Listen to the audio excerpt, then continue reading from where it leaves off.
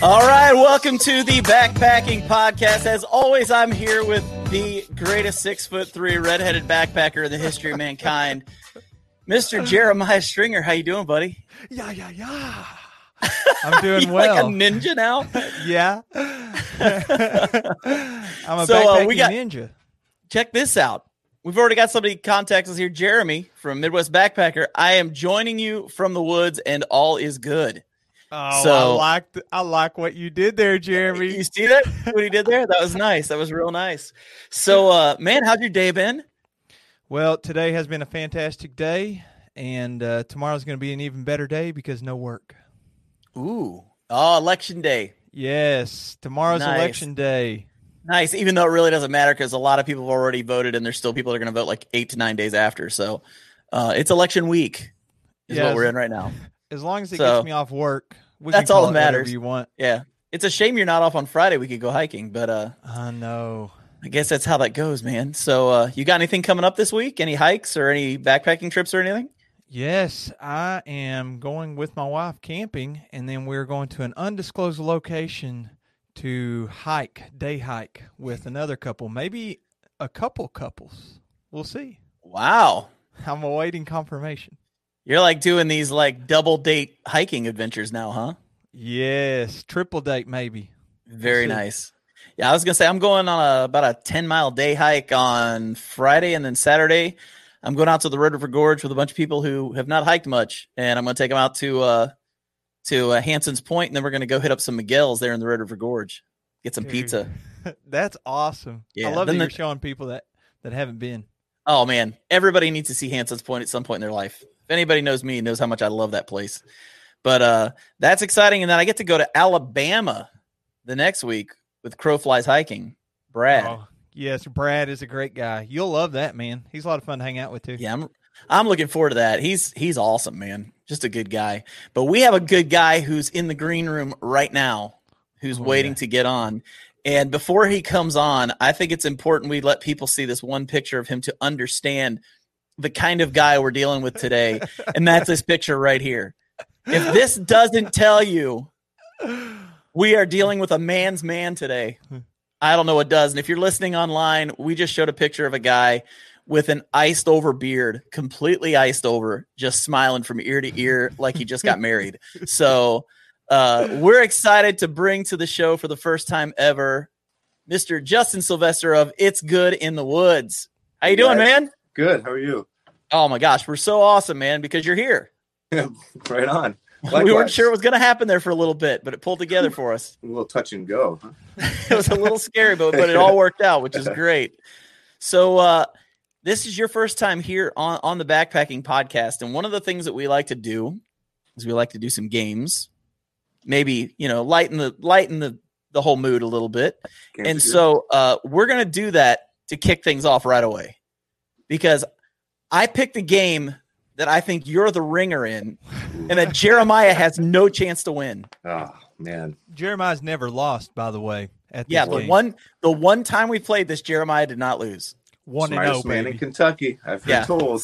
That is not true. Mr. Backpacking with Jason Sir would argue that with you. Okay, so it's real simple. You're just going to tell us what a few of these winter items weigh. The game is called What Does It Weigh?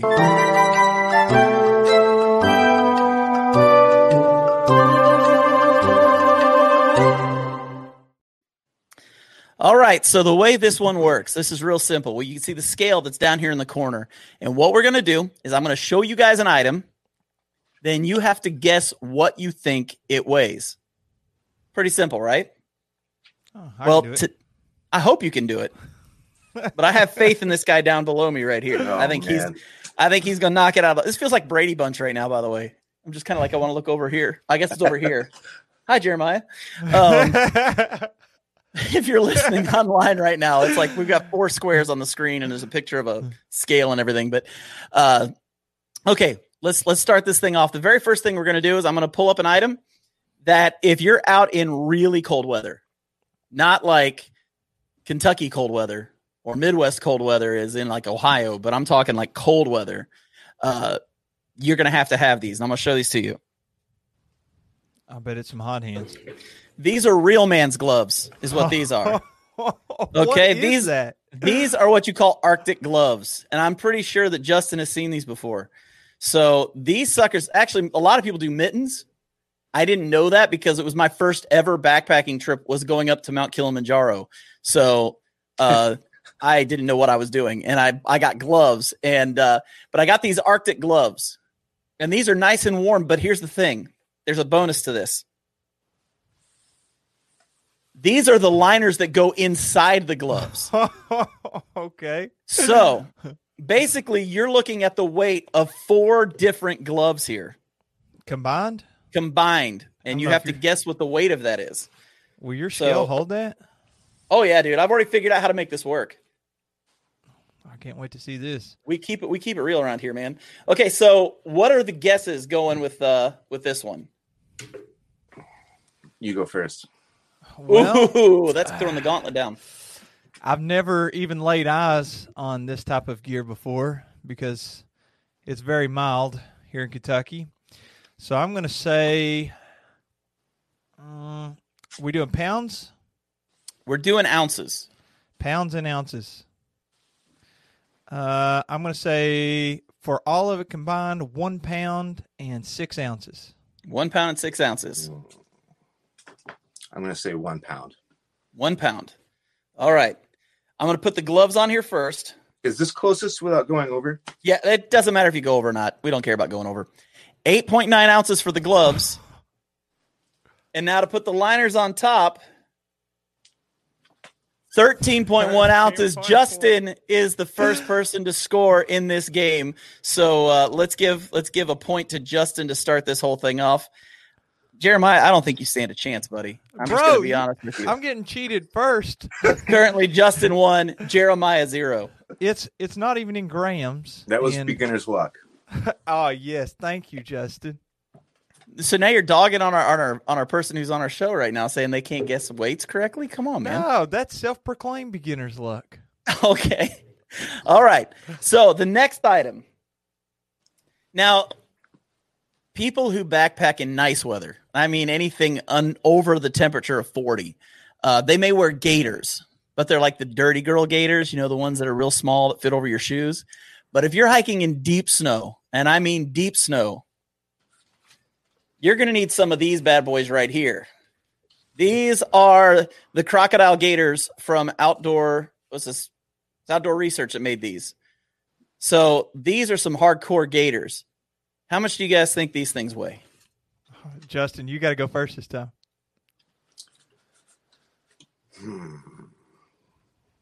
I'm going to say 8 ounces each. 8 ounces each. So 16 total. Yeah. Okay, 16 total. That might be a little high, but I'll stick with it. I'm going to go 15.9. Okay. Welcome to The Price is Right. Okay, so here we go, boys. Let's see what this weighs. Are we seeing it? 7.9 ounces combined. Cha-ching. Combined. 7.9 ounces combined. So, unfortunately, that was way off. I gotta give Jeremiah a point here. So that's some Jeremiah, ultralight winner. You are now on the board. So the tiebreaker. This is the final one right here. What is this? Solomon GTX boots. Because you can't wear trail runners in really deep snow and not hate your life. And so there's 2 of these boots. We're going to weigh them both. Actually, I take it back. I'm just going to weigh one and then we'll double it. So okay. I'm not going to weigh them both because that's just dumb. So, okay, so we're going to weigh one of these boots. What do both boots combined weigh? And Jeremiah, you have to go first this time. I'm going to say 1 pound and 4 ounces combined. Okay. 2.5. 2.5 pounds? Yep. Okay. Wow. It's on. The weight of one boot is 1 pound, 8.5 ounces. Over 3 pounds for both. Jeremiah, you are no longer undefeated in this game. We can honestly say that our winner of this game is Justin. So, Justin, congratulations on what winning. Did I win? You get to brag every time you're around Jeremiah. I just took down the smartest man in Kentucky.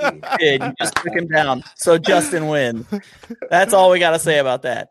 So now that we got things going, let's go ahead and bring up the ticker for the rest of the show. It gives all the news that means nothing because it's completely fake. So, hey, I want to ask Justin a question since we mentioned shoes there, and we have all this snow gear. So, did you see Hunter's idea for snow, shoe-wise? Hunter's idea? No, I did not.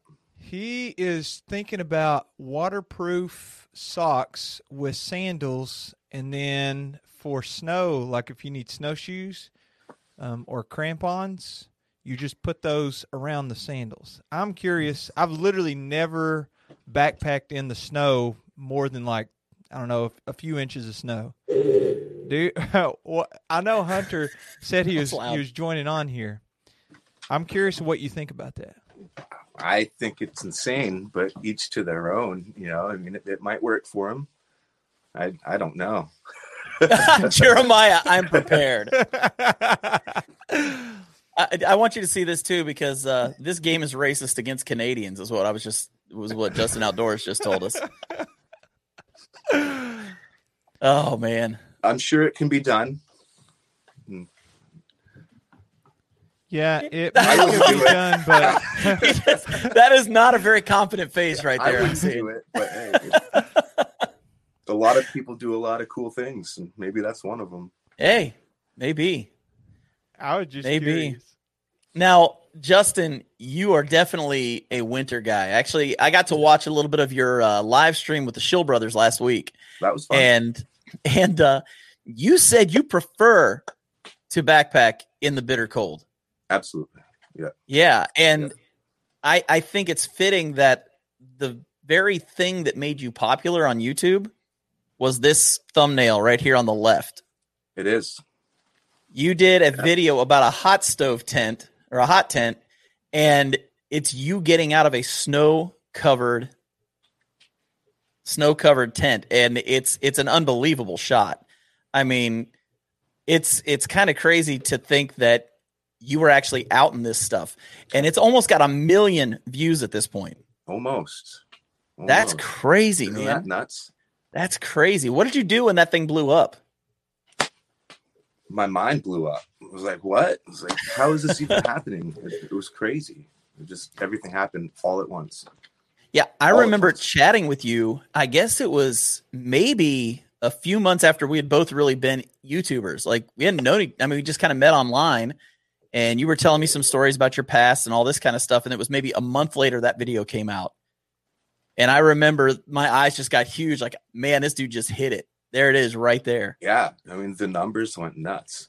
When I first dropped that video, I had just shy of 500 subscribers. And within a month, it was up to 4,000. That is boom, awesome. Just like that. And then the numbers went through the roof. But, I mean, that was the one video for me. It's like that is what generated all the numbers of my channel pretty much. Oh, yeah. My channel has like 1.5 million views, a little over, and that's 1 million crazy. of them are from that one video, right? So it's pretty mind-blowing. It really is. That is crazy, man. That is crazy. And I don't know what happened. I didn't do anything different. I just did what I do, and it went nuts. I've made it pretty clear in like YouTube groups and chit chats and stuff that I don't really hunt the algorithm. I don't follow the algorithm. I don't pay attention to that at all. So it wasn't that game at all. It was a guy that had no idea what he was doing and put out a video, and it went nuts for some reason. That's incredible. I didn't even record it in very good quality. It was one of my last films on my junk camera because I was just basically starting, and I don't know. It just hit right and something happened. It was that wild. Is so cool. Like you said, it was the thumbnail, man.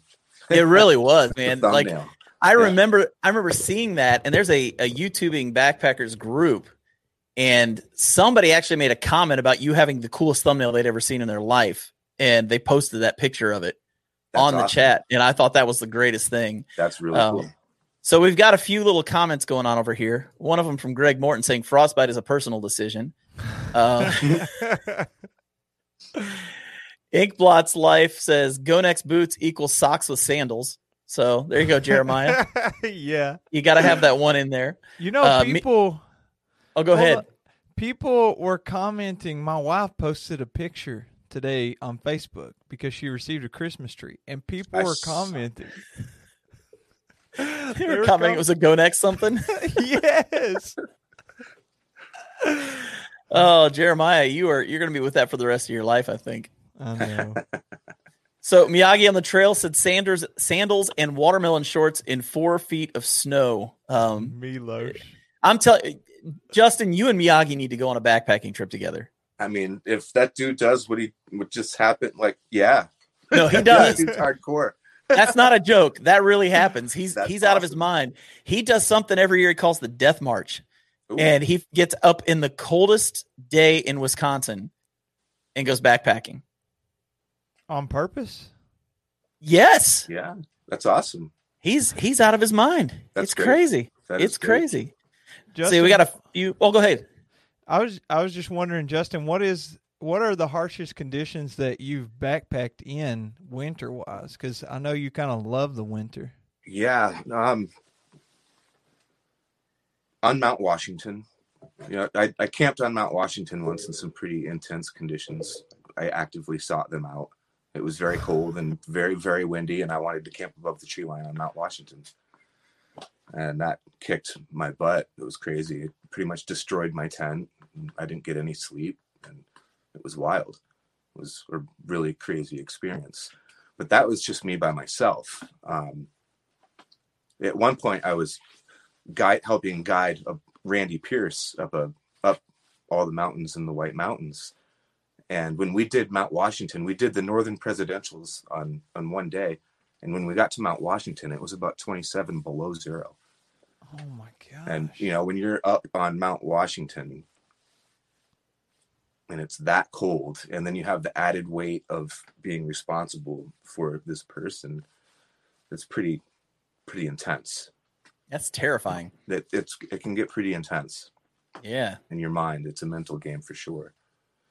But, so when you do that kind of hiking and stuff, like what is the number one piece of advice you give people that are thinking about getting out in that kind of weather? Baby steps. You don't just seek it out and do it because you read about it and you get all pumped up about it. Baby steps. Go camp out in your backyard in 0 degrees and see how well you fare with that. And from there, go out in the woods a couple of miles and maybe the same conditions and see how you do with that. And push it and learn, get your system figured out before you actually put yourself up there. Oh yeah. That would be definitely my advice. You said that you were guiding Randy Pierce, and for those that don't know, can you tell us a little bit about that? Who is Randy Pierce, and when you say guiding, what do you mean by that? Randy is he's a really good friend of mine now, but when we met, he was a blind man that was attempting to hike all 48 of New Hampshire's 4,000 footers in one winter season. It's called the single season winter 48. And not too many people in the world had done it at that point, and still to this day. And so just hiking in the mountains, trying to get those peaks, winter peak bagging basically. And when I say guiding, I just really want to make it clear that I am not a certified guide, right? Not by any means. I had met some people that knew him a couple of years before because I had done the single season winter 8 in 2008 and made some winter friends, and we hooked up and they introduced me to Randy, and Randy and I got along really well from the get-go, and we just formed this really tight relationship, and we ended up sticking out the rest of the winter together, doing all these mountains, trying to get this adventure locked down. So we basically just hiked together all winter long, and it was nuts. So he had a guide dog, but in certain situations in these mountains, it's not exactly the most effective or safe method of traveling. So we devised out a system where he could put his hand on my shoulder and he would follow me and he could follow my body movements. This guy's a black belt in Kempo. Wow. He's very, very intuitive. So he could feel the changes in my body and he would just follow that. And as time went on, we progressed that to a ski pole. I would hold one end of a ski pole and that could put a little bit more distance between us so that he wasn't tripping on me and whatnot. And he would just follow what the ski pole was doing. And I'd have to let him be aware of, trees or ditches and river crossings or anything technical, cliffs, tell him where to put his hands and feet and stuff. And it's just pretty wild.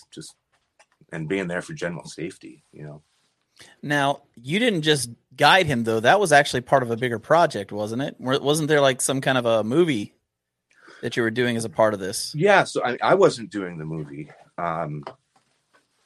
Randy had worked it out with this woman, Dina Sutton, that she could record his experience throughout the journey and turn it into a documentary.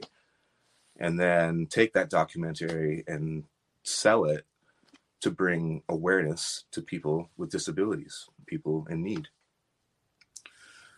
And that's what happened. I met him. We were hiking all these mountains. She was recording all this footage on her own time, on her own dime, editing it all. She did everything, produced it, edited, shot it, like the whole 9 yards, did all of it.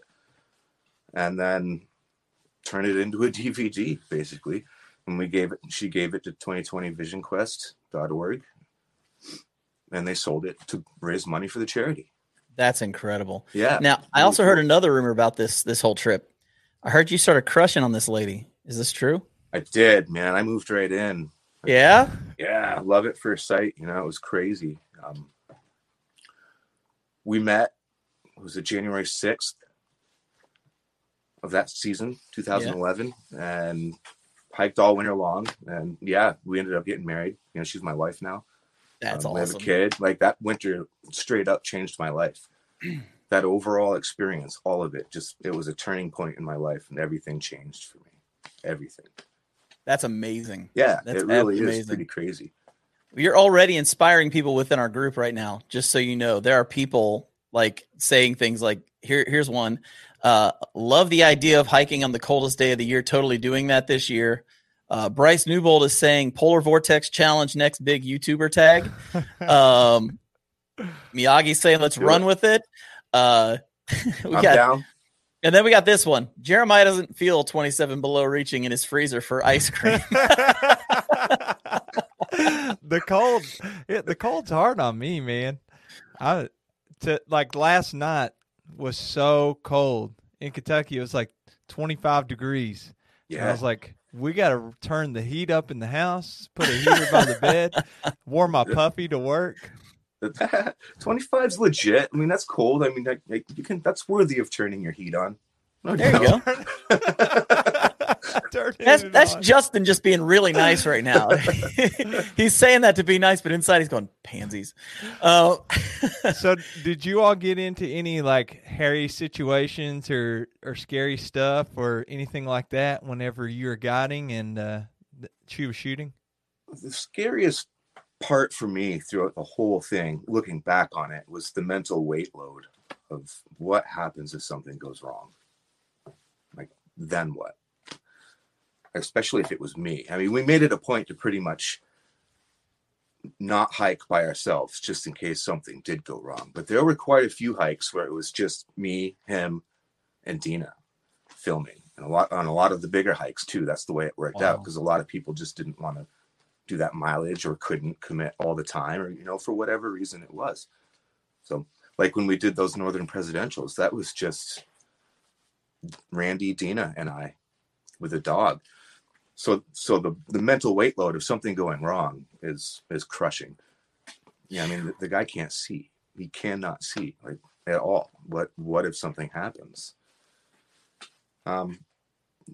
Nothing really technical ever happened that was scary. I did slip and take a fall at one point, but I mean, it was like I slid down like 20 feet of a slope. No big deal. It sounds and looks a lot worse than it was. But I'd say it'd be terrifying for anybody else, but you're like, it's not a big deal. Yeah, there's a scene in the movie where, like, I was holding a camera and the camera takes a tumble and it looks pretty frightening. Yeah, but the things you got to do to make a good video, right? Right. Absolutely. Hey, there's some more comments on here. I want to make sure you see these. That hits home for me. Hiking with disabilities is literally my entire journey. Justin is clearly a class act for sure. Good dude. And that's pretty awesome, man. So, I mean, there's just everybody's just your story's really hitting it with everybody, man, because it's so cool that you took first of all, you were willing to do something a lot of people be terrified to do. And I'm not talking about climbing the mountain, but I'm talking about taking a blind man and basically saying, I will make sure you survive through this and Yep. taking him up into the mountains. That is Yep. so impressive. That's pretty much what happened. I mean, I met him on hike 1, and then for me with him, he had already done about 2 or 3 hikes, I think, maybe 4 of the journey. And I met him, and then the next day I was hiking with him, and we just really communicated. I really, really could relate to his story. And I had done all those mountains just 2 years before, so it was still really fresh in my mind, and I knew that I could help this guy. And I got really inspired by the whole process, like just overwhelmingly inspired by what was going on. So I literally I stopped working. I took leave of absence from work. It's like, I'm stopping. I'm not going to work. I'm going to help this guy do this thing. My landlord at the time, they let me slide on rent until the whole thing was over. They caught wind of the situation and heard what was happening, and they were completely supportive of it. So I didn't have to worry about rent. And yeah, it just happened. I got fully just immersed in this situation and was completely all into it. And meeting Randy was part of that. Like, he's the most incredible human being that I've ever met in my life, ever. He's so inspirational. All he wants to do is help people, bring awareness to people, help kids, bring awareness to disabilities, and get the word out there and try and make better lives for these people. And he doesn't have a stitch of selfishness in him. I mean, he's always positive. A lot of times when I get real pissy and angry, and I can get, pretty gnarly and cranky sometimes, and I honest to God say to myself, what would Randy do right now? Like, if Randy saw me say what I was just about to say, like, would I be proud of myself? I mean, the guy is very inspiring, and he changes people. And I've heard his story affect so many people. It's unbelievable. When this documentary was done, it was playing in all kinds of movie theaters on the East Coast, all over the place. So we were doing this kind of tour, going around watching this documentary at movie theaters, and then doing questions and answering and all that stuff, Q&A afterwards, and just hearing and seeing all these people reacting to his story is just, it's moving. It's amazing. That's incredible. Yeah. All Things Outdoors, just best documentary I watched this year. Justin equals man among boys. Thank you, Jeremy. It's quite the documentary. It really is, all things considered. Yeah, and you got to hike with Jeremy, didn't you? I did. Yeah, I've got to go into the Adirondacks with him. We did a great group hike in the Adirondacks. Jeremy and Goat, David Gray, Jason Wish. Well, you didn't really hike with. Nobody hikes with Jason Wish. Jason Wish just kind of leaves, and then he gets where you're going and waits for you. Yeah. He's got that mentality of go. He's actually is it Wednesday? He's going to do another FKT. Yeah, doing an 80-mile FKT. Crushes that thing. I do too, man. Yeah. He loves that stuff. I can't wait to hear about it. And it takes a special person to be able to. Mileage isn't all that big of a deal, but to have the ambition to just crush mileage and then go to sleep and then wake up super early and pack up just like that and crush miles. It's like, you got to be a certain kind of crazy, I think, to do that kind of stuff. So I really respect it. But he loves it. Yeah. I've lost that drive in my old age. Well, I think, who else did you? Oh, I know who you went backpacking with. You went backpacking with Mr. Backpacking with Jason Sir not too long ago. What's up with the Sir thing? I've caught on that in comments. I was like, Jason, what's up with this? It's a respect thing. He is not just backpacking with Jason. He is Mr. Backpacking with Jason, sir. The hiker royalty. Yeah, he's basically Jeremiah's dad. Yeah, you know what else he is? Awesome. He is awesome. Yeah, he is Fun. awesome. I love that guy. Yeah. I'm gonna get him a T-shirt for Christmas, I think, and it's gonna say "Backpacking with Jason," and then I'm gonna mark out Jason and write "Dad." I always call him "Backpacking with Dad" because he's always taking care of us. He's always making sure that we get back to the vehicle. We got something cold to drink. If we go out to eat or something, a lot of times he'll cover it. It's just like it's like a trail dad. He's a solid dude. He's awesome For sure. He's awesome. Yeah, and he said that was one of you guys right. I see your hikes and stuff, and that dude hauling out steaks and all kinds of good stuff. Oh yeah. He also lets you borrow his gear when you need to. I think Jeremiah borrowed a tent of his when he went to the long trail, and I borrowed one of his underquilts when I went up to Wisconsin last winter to do some backpacking. Nice. And the first night I needed it, but the second night it was like 45 or something. Sweet. It was really weird, but Jason's just one of those giving people you'll ever meet. Yeah. But he told me that trip was the most exhilarating and terrifying at times hike that he's done. He said you took him on one of the top 10 scariest hikes or something. I can't remember how he put it. The terrifying 25. Terrifying 25. Yeah. So it's a list of the 25 most aggressive hikes in New Hampshire. Wow. And most of them are, for a reason on that list. And that was one of them, the Six Husbands Trail. It's pretty gnarly.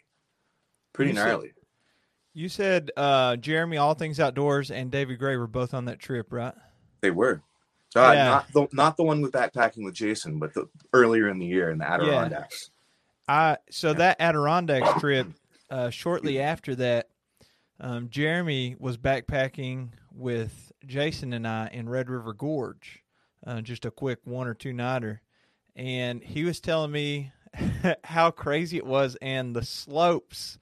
He said that he would have to get down almost on all fours and crouch down and be super careful. He said David Gray had like a 60-pound backpack on, and he was just scooting right along like nobody's business. Dude's a trooper. That's awesome. Yeah. Yeah, it's steep. And some of the terrain out here is really, really steep stuff. And he's right. Some of it's scrambly. We call them rock scrambles, where you're literally sometimes on your all fours working your way up these slabs. It's pretty awesome.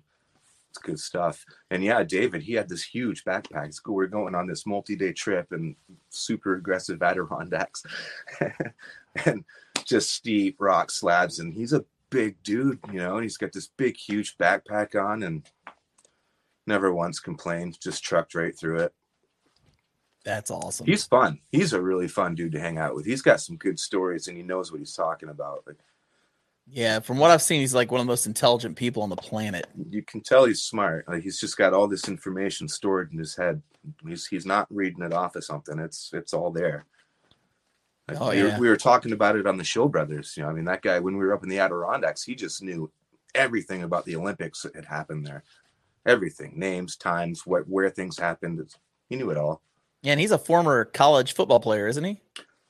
Former athlete in some way or shape or form. Yeah, I don't remember the story. I think he was a kicker. He was a kicker. He was a college kicker, wasn't he? Yeah, I think at a D1 school. He got all the blame and none of the glory. Yeah, right. That's usually how that works with kickers, right? Yeah. It's just not fair. It's just not fair. Somebody just said about the Six Husbands. Chris Oconee said he saw a sign for Six Husbands when he did the Traverse. It looked like it went down into the depths of hell.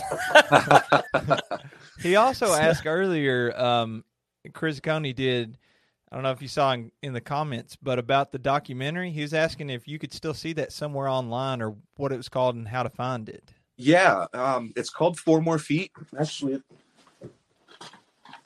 this is what it looks like. Oh, 4 More Feet. And nice.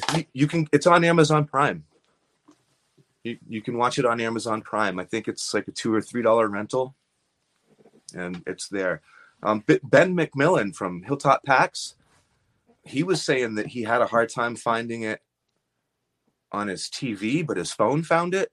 So maybe there's an issue or something there. That's something I've got to look into, actually. But now that we're talking about it, just so all you folks out there know, if you can't find it on your TV, maybe your phone will actually locate it. But 4 more feet, yeah. 4 more feet, very cool. Thank you. See if we can put it in the show description on the podcast. So if we can find a link, then we'll throw it in there too if people are listening. That'd be awesome. Thank you. Definitely. And another thing I want to talk to you about, you got married to this amazing woman that you met doing the documentary, and you've had kids since then. Yep. 1. And recently you decided, I guess in the last 6 or 8 months, you decided to build, originally I think it was going to be an A-frame, but now it's going to be a lean-to. Yeah. You want to tell a little bit about that? You want to hear a little bit about it? Yeah, dude. Tell us about this thing. Yeah. Tell us about this thing. So a year or so ago, it's actually been a year since I've started this project. It's just the project that got drawn out. But what I wanted to do was build just like a Bushcraft A-frame, a big Bushcraft A-frame. And I started getting carried away, and one thing grew into another. And I quickly realized that if it's going to be that big, that Bushcraft isn't really the answer, because Bushcraft shelters always fall down. And this thing is like 16 feet wide, 12 feet long, and big, huge. I didn't want it falling down and killing me and my daughter. And that's one of the reasons that I was building it, was so that I could have a reliable place to go out in the woods on our property and teach my daughter about the woods. Like at a moment's notice, hey, let's go out to the A-frame. We can hang out, eat hot dogs, build a fire, whatever, stay overnight, and just teach her the ways of the woods, base camp for hunting, like whatever. And so I started using hammers and nails and building this big A-frame. And then I decided very recently that I didn't want it to be all closed in like the A-frame was. I wanted to be able to see and more kind of camp instead of being in a structure. I like camping. So yeah, I opened it up to be a lean-to, and I'm much more happy with the way that looks and is coming along. The thing's a monster, man. Yeah, it is. It was big in my mind, but it was much smaller in my mind when I was designing this in my little pea brain. I really didn't think it was going to turn out to be that big of a project, but it is, and it's awesome. I can't wait until it's done. Now, I've been watching you build this thing, and you're not even you're kind of doing some primitive bushcrafting techniques on building it, because you're not using, you're using a chainsaw for part of it, but when you're notching it out, you're just using basically a hatchet and a chainsaw just to cut some slats. Where did you get the inspiration to do all this? Because it's just kind of random. Hey, I think I'm gonna build a lean-to. What was it that kind of led you to want to do this? I've been doing stuff kind of like this my whole life. I'm still a boy in the woods, building forts, playing with knives, having a good time. When I was a little kid, I went into the woods for my safe spot. That's to get away. I didn't have the greatest childhood, so I went into the woods, and that's what I immersed myself in for a long, long time. Bushcrafting before it was cool, before it was a term, coined bushcraft. And seriously, just a kid out in the woods with a knife and a hatchet building forts. That's what I did. And that never left. I've just always really enjoyed camping, and that continued. And, my friends, we'd go out into the woods for a weekend or so, and we'd build a little primitive camp in the woods and hang out and party all weekend long and tear it all down and burn it and leave, And now that I have my own place in the woods, I thought I kind of want to do this. That's awesome. Build a neat little lean-to. And by little, you mean something that's like 15 feet tall and yeah, massive, like 16 feet long. Yeah. But there will be more bushcraft projects. I'm definitely going to build some bushcraft stuff on the land, because there's enough of it, and it's fun. It's just fun, and to teach my daughter and hand all that stuff down, and hopefully she gets into it. It's nothing I'm going to force onto her, but it's what I do. So, so far it's working. She's into it. Yeah, you've got some fans on here, dude. She has a really good time when we go out there and work on that thing. It's fun. You've got some fans on here. Following Walker's World is saying the lean-to looks awesome. Love the video with you cooking hot dogs with your daughter. Yeah. The A-frame is looking awesome. We got Craig Dwello, which I actually talked to earlier today. Justin, total bushcrafter. Oh, Craig. Yeah. And then Greg Morton is saying, make the memories now before you know it. Dad will no longer be the cool guy, and her friends will take priority for a few years. Yeah, absolutely. Absolutely. And then my favorite of all the comments is Bryce Newbold. Justin's bushcraft skills make me look like a Cub Scout. I want to pivot a little bit because your most recent video, you did a lot more on it in this one video than probably the other ones combined from what I saw. Like you just got a lot done on it in this last video. Yeah. But there was something going on during the video that added to it that I thought we got to talk about this. And it started out with this Dutch oven. Yeah. And then a big thing of bacon. Mm. And then a big thing of sausage. And in the video, you said it came from, you butchered this pig or had it butchered. So it was your own pig. I did it. Yep. And so it was bacon that you'd apparently cured, sausage that you had made. Yep. You threw it in the Dutch oven. You cut up an onion. You cut up some peppers. And then you put the lid on and walked away for a while. Then you come back a little bit later. You throw in some tomatoes. You throw in some chili powder, some cumin. And we realize the beans are going in. And now it's chili. And you made this chili that basically cooked all day while you were building this thing. Yeah. How good was that stuff, man? Real good. It looked really spicy.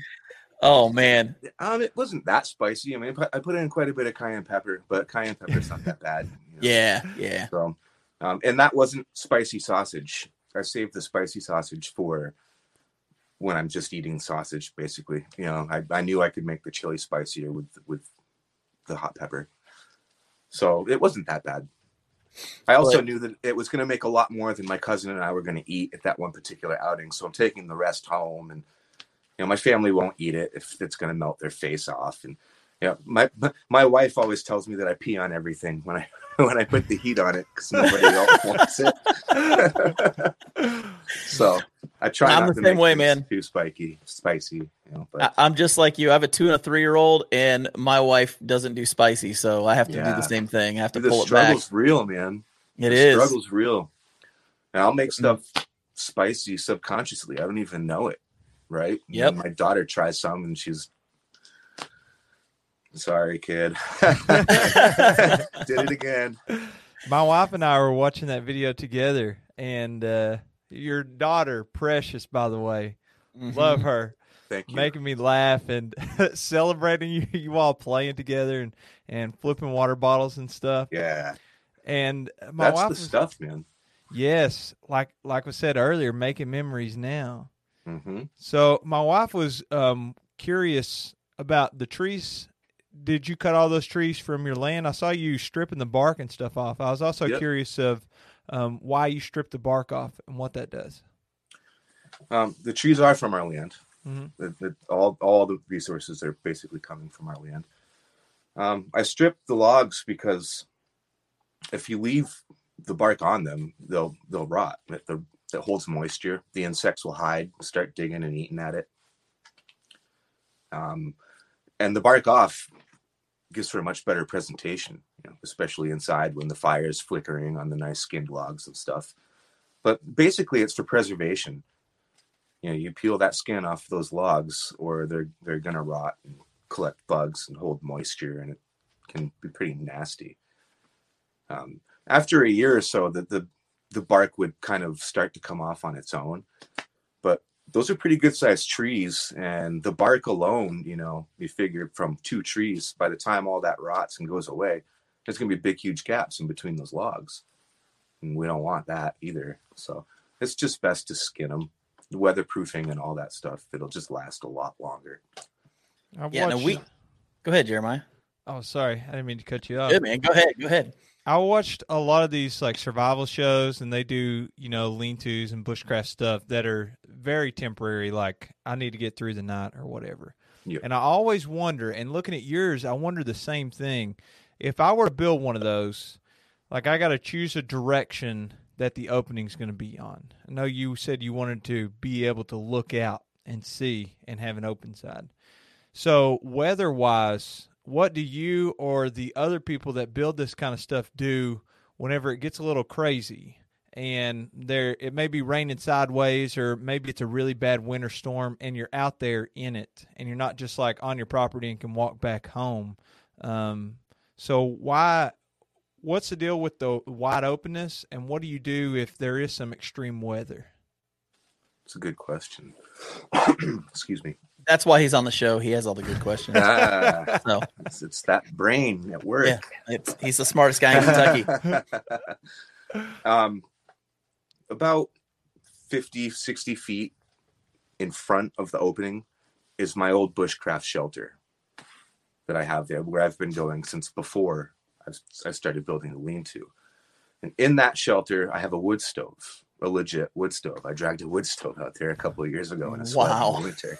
How far is that? It's a little over a half a mile walk into the woods. Man, so which is pretty cool. You can get there pretty quick, and you walk there in 10 minutes. So, yeah. But with the weather blowing in and stuff, what I'm going to do is there's going to be an overhang on it. In that last video, you can kind of see that taking shape where the overhang is going to be. And then I'm going to run posts at the end, and I'm going to be able to hang a tarp if it gets gnarly. Smart. I'm going to buy a big, heavy-duty, gnarly canvas tarp, and I'm going to leave it out there. And when it gets really cold or when the weather's really, really nasty, if it's too much, because you're right, in the right situations, it could just blow right in and be miserable. So I'll just drop that curtain and fire up the wood stove. That's my plan anyway. I mean, that's awesome. In my mind, it all works out. I've got it kind of designed so that it will work out, but things present themselves sometimes that we can't see ahead of time. So we'll see. That's the plan anyway. So when I drop the curtain, I should have 2 doors on each side. And I'll have a tarp for those as well. And it'll be like a little canvas hot tent / cabin thing in the woods with a wood stove. Just a cool spot to hang out, Seems like everything comes back to the hot tent, because that's kind of what made you YouTube famous was the hot tent. Am I really like when you can say when you say almost have 1 million views on a video? That's pretty YouTube famous to me. I mean, I know you don't act like a famous person. Like you don't do that, but I mean, that's a lot of views for one video. And that's like a one-hit wonder thing, right? That's like not necessarily famous. No. Come on now. I'm just saying, man. Anyways, basically what I'm trying to get is like the hot tent thing. Let's talk about hot tents for a second, because I would kill to backpack. And we've talked online, actually. You and I have talked about this. I want to backpack and then sleep in a hot tent. Yeah. Like, I really want to do this. How much does this thing weigh? I mean, because as a backpacker, how much stuff weighs matters. How much does this thing weigh? I mean, when you're carrying that out into horrible weather, I'm assuming you're not doing long miles. You're probably hiking in shorter, maybe making a base camp and hiking out from there. But how much does this thing weigh? It depends on which tent. Really, at this point now, I have 4 hot tents. 2 of them I made, and 2 of them I've purchased. The one that I would adventure with is the one that has the big video count, right? That Lux Mini Peak XL. It's like 9 feet by 9 feet, 9 feet by 8.5, and 5 feet 2 inches tall. So it's a pretty decent size, and it weighs 2.9 pounds. Just the outer, which is not terribly heavy, but it's not exactly a lightweight hot tent either. I mean, there's some really lightweight hot tents out there that weigh a pound and nothing basically.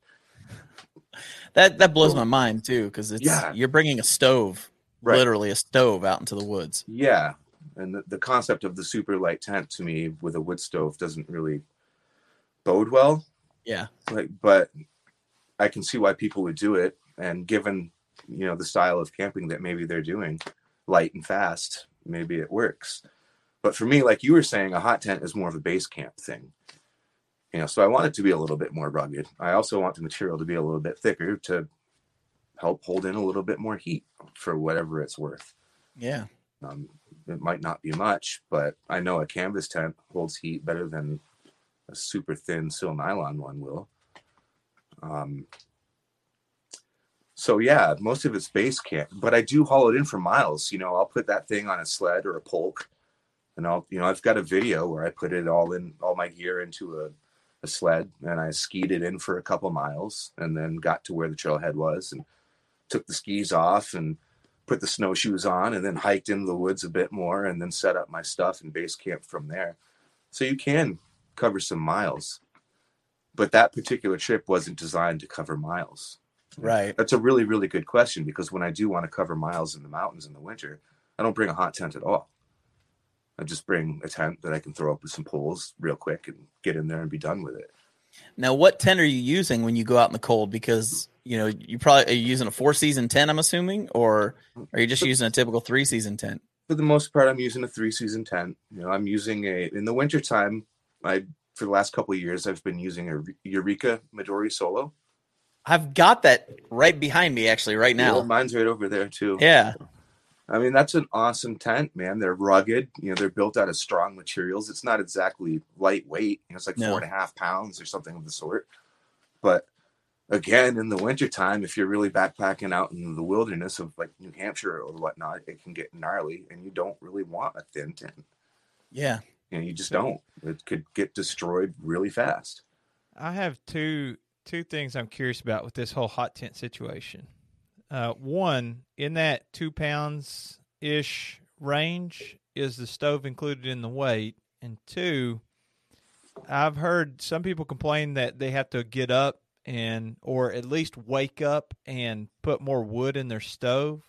So have you experienced that? Oh, absolutely. Absolutely. And that's one of the really big, I think, misconceptions out on YouTube right now with these stoves and hot tenting. It's especially these backpacking stoves. There's a whole bunch of Nico stoves and all kinds of stainless steel stoves that weigh 20 pounds and they'll hold heat all night long. Absolutely.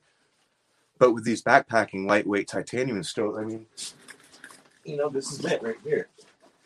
In this package that weighs less than 4 pounds, I have a stove and a stovepipe and a damper and everything, all of it right here. Oh my gosh. Bag and all, weighs less than 4 pounds. It's really light and very backpackable and very packable.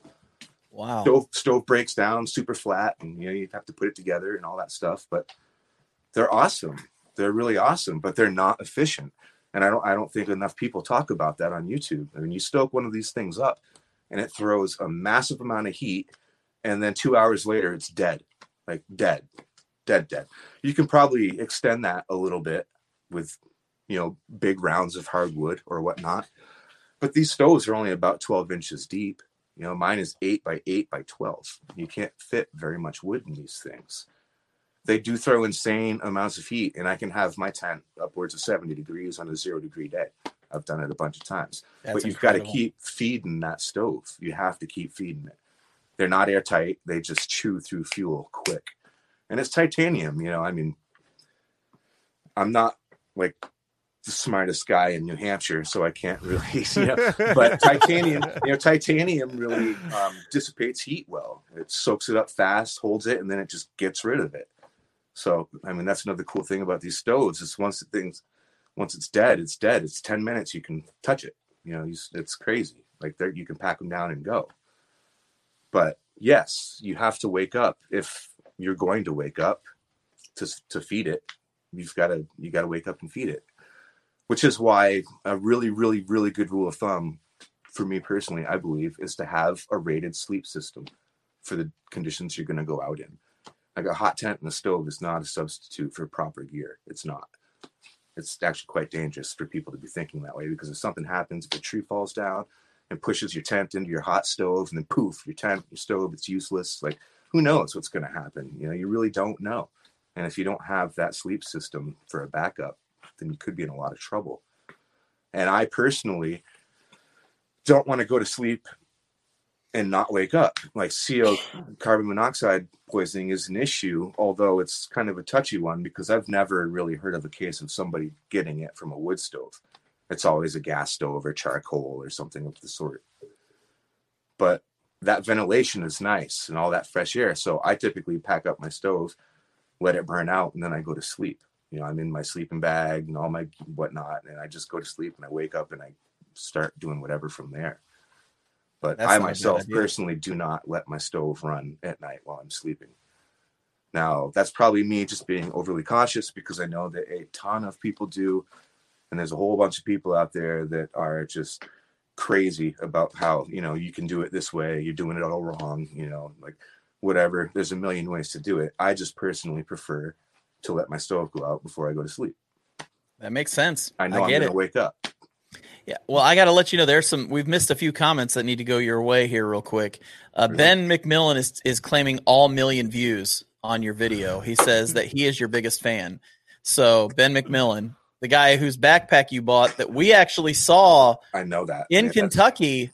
Yep. A few weeks before you got it, which is an interesting story. But he said that. Then All Things Outdoors is saying, I think the shelter should be the guest room for when YouTubing buddies come up to visit. I want to do that.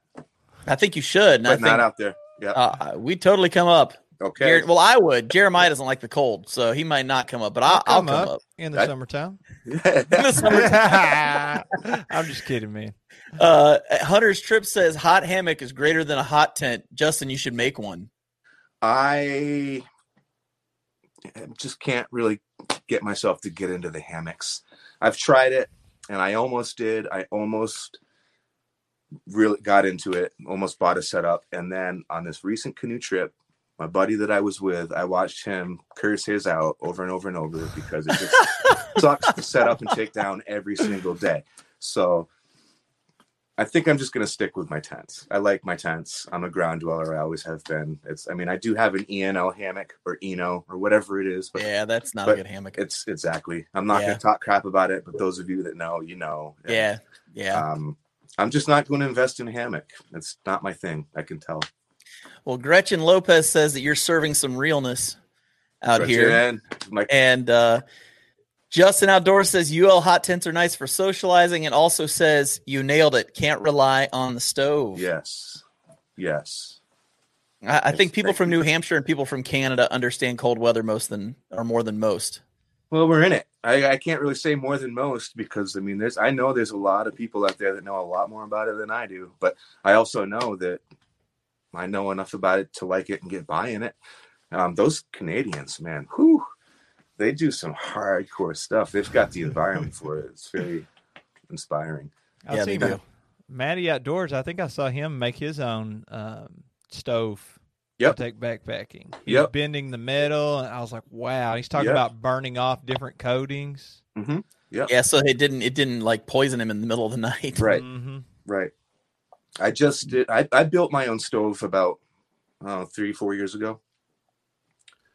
And I mean, it's a big heavy duty one. I don't use it for backpacking because I made it out of galvanized stovepipe and it's really big and heavy, but and that works. And he's right. You know, you burn it all off and make sure those gases and stuff. But yeah, it's cool. There's a lot of crafty people out there doing a lot of really, really cool stuff for sure. That's one of the magical things about YouTube. There's a lot of smart, crafty people doing. Yeah, we got the smartest guy in Kentucky on this thing right now. Point in case. I mean, there it is. I'm talking to him. It's amazing. All propaganda. Well, man, we've had you on here for an hour. What? And it's hard to believe, isn't it? It goes really fast. But I want to make sure you get some time to plug your channel, plug the documentary, anything else you want to plug. Basically, the floor is yours. Let people know everything they need to know about you. Well, thank you guys. I'll plug you guys for having me on the show. Thank you very much. I appreciate that. And if I could really say anything at all, it would be just go check out that documentary. Please, absolutely. If anyone can take anything away from any of it, check that out because that's inspiring. If you want to be inspired, go check that thing out because it'll do it. move you. I mean, if you're a decent human being, that'll grab you. The story there is amazing. My channel, It's Good in the Woods, YouTube. I think most of you guys probably know that already, but check it out if you want. Don't if you don't. That's cool. Yeah. I don't know what else to say other than thanks, guys. It's been awesome to talk to you. I can't even believe it's been an hour. I know, man. It always goes fast. And you've had a ton of comments. So I hope I've done decent enough explaining it. I'm not the best with words. My brain gets flighty sometimes, and I don't think I make very much sense sometimes. So I hope I did all right, guys. No, man, you were great. Yeah, awesome. And like I said, there's so many comments. Make sure you take some time and go back and read through some of them, because I couldn't get to every single one. I absolutely during this. But definitely a lot of people had a lot of kind things to say about you and what you're doing. Well, thank you very much, everybody. I really appreciate that. I really do. Man. Well, Jeremiah is wild, right? Oh, it's crazy. Isn't it? It's crazy. Yeah. It's nuts. How many people we've all gotten to know because of this platform? It's a really incredible platform. Yeah, it really is. I know a lot of people talk crap about it, but it's an amazing platform for so many reasons. Absolutely. Jeremiah, you have anything else for Mr. Justin?